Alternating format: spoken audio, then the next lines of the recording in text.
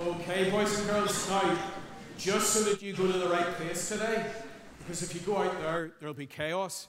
You need to head back to your seats, back to your families again. So can you do that for me? And you've been brilliant today. You've really helped with everything that's going on.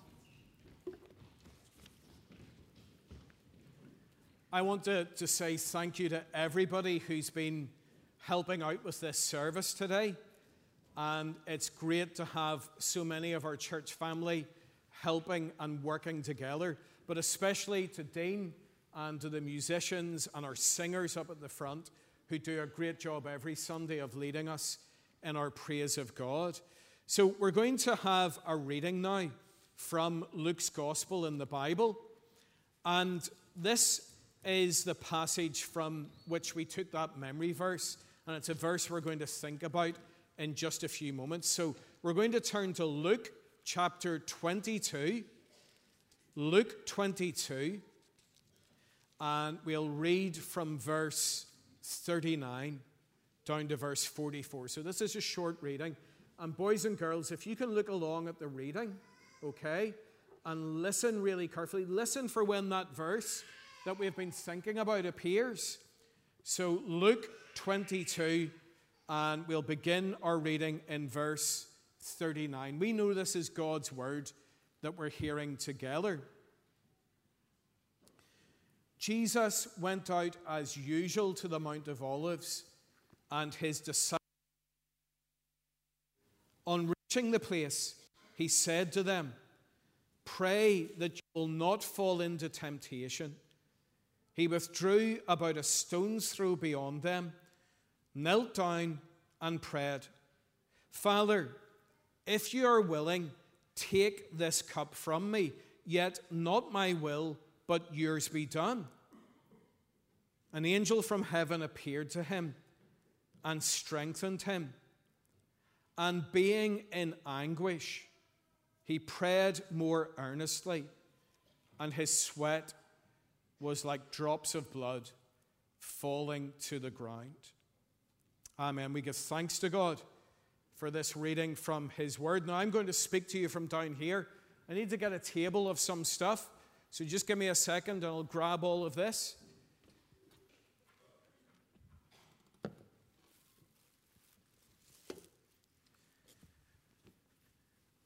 Right, let's see if I can get all this round here without breaking everything. We'll stick that there. That's great. And we'll get the other bits and pieces. Now, I've got some stuff to show you today, and the first is in this bag here, but you maybe are able to see already what this is. Here we go. Look at this. This is the time of the year when cups are being given out. So in football and in other sport, in BB on Monday night, well done to those who got trophies and shields and cups. And also last Friday night, GB, lots and lots of cups and trophies given out there. But this is pretty special. This is the Nelson Cup. Am I right in saying that? Is it the Nelson Cup? And the Nelson Cup has been won by the bowlers of Connor Presbyterian Church for the first time ever. I know there are some people here who have links with First to Hockle. We'll not say this too much, but last Monday night they won the final. And I went along to watch the end of it. And you know what? I always thought the bowls was pretty boring. I thought, I'll go along and I'll kind of show my face. It's the new sport to watch. When Liverpool are playing so badly, then bowls is the way ahead, okay? Because it was amazing. It was like the tightest match. And in the final end, Connor, well, it had to go to an extra end. You can ask those who were playing all about it, but it was a long, long evening. And Connor eventually won. And they are the champions. And they won the cup. Now, that is not actually the cup that I want to talk about today. We had, if we can look at the screen here, or hopefully we can. Is it gone? Oh, there we go. We had a verse in the Bible where Jesus is praying. And he's praying the night before he dies. And he knows what is going to happen. But he doesn't pray, Father, please stop me from dying. He doesn't pray, Father, please make sure that nothing bad happens to me and I get hurt. No, he prays a really strange prayer that you might think is a bit funny. This is what he prays. Father, if you are willing, take this cup from me. Now, it is absolutely nothing to do with the kind of cup that you win, but it is to do with the kind of cup that we use to drink something. And I want to try and help you understand today what it was that Jesus was praying and why he said those words to his Father. And I've got something to drink here in church today. It is Dr. Pepper. Does anybody like Dr. Pepper? Hands up if you like Dr. Pepper. Well, that tells a story, doesn't it?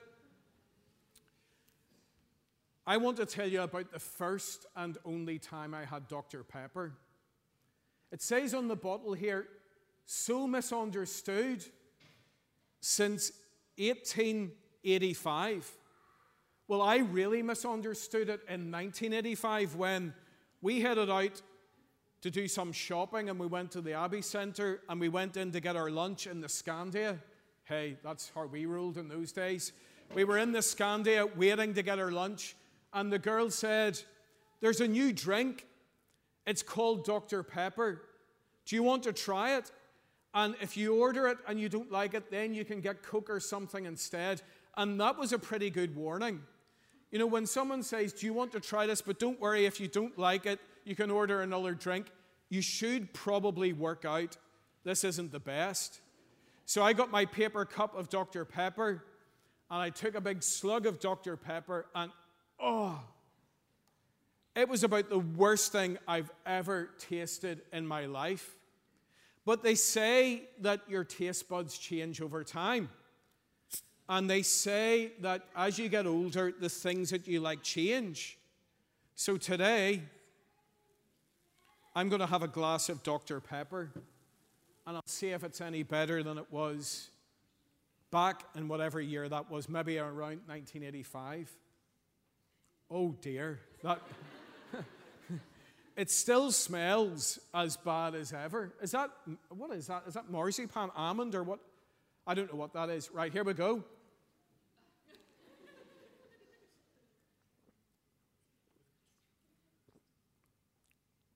Oh, it's the aftertaste. That is wild. Oh, dear. It is still as bad as ever. That's why I had the glass of water. Just stick with me for a sec. Yeah, that's better. If anybody wants the rest of that Dr. Pepper, do you like it? You'll try it? I think we need to check with your parents first about that, but seriously, if anybody wants the rest of that afterwards, be my guest. There is no way I am drinking the rest of that Dr. Pepper. At least I only had to take one little slug. And when I thought, I don't like that, once again, I've decided I'm never going to drink that again. But another time, I was in another country. I was in this really crazy country in Europe, in Eastern Europe, and it was between Ukraine and Moldova. It was called Transnistria. And I was there with Mark Neely. Mark Neely, that guy who got you to sing and all that stuff. And if you go anywhere with Mark Neely, you know that it's going to be trouble after a while. And we went to this place, and we went to a hospital that we were trying to help. And the lady, because we were special guests, she had made her favorite food for us. And it was wrapped in cabbage. And it was like cream cheese. And she said, now this is a lovely, lovely food that we have. Oh, the pastors have to take it. So Mark, he took one, I took one, and I started to eat mine. And Mark was trying to eat his, and he was trying to pass his back. And of course, Mark, being Mark Neely, at the end of it, he said, Philip really enjoyed his. He would like another one, and she came back with more. And then another time we were in this lady's house, And she brought out this bottle, and we thought, no, we're pastors. Like we can't. And she said, oh, no, this is a special drink that we make, and it's really good for people. And it is made of flax. And we thought, that doesn't sound great. But she poured us 2 glasses, and she said, this is a drink, and it is very, very good. And we said, oh, no, we don't drink. Oh, no, it's okay. We took a drink of it. Oh, it was the worst tasting stuff. But because we were in her house, we had to drink the whole lot of it. And right at the end, and this is the bit, I don't want to get too technical here, but you know the wee bits at the end?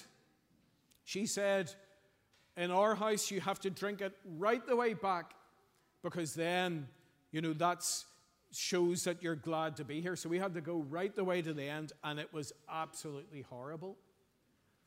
And what I want you to know, if we look at this verse again, is that that's the kind of drink that Jesus had in his mind.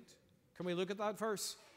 That's the kind of drink that Jesus had in mind when he was talking about the cup being taken away. It's a cup that the Bible talks a lot about.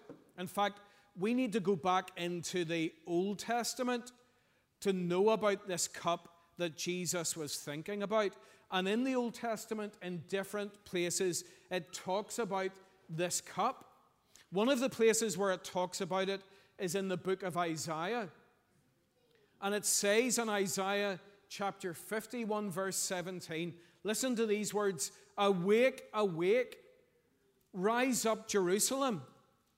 This is speaking to God's people. "You who have drunk from the hand of the Lord the cup of his wrath." Now that's the cup that we're thinking about today, the cup of God's wrath.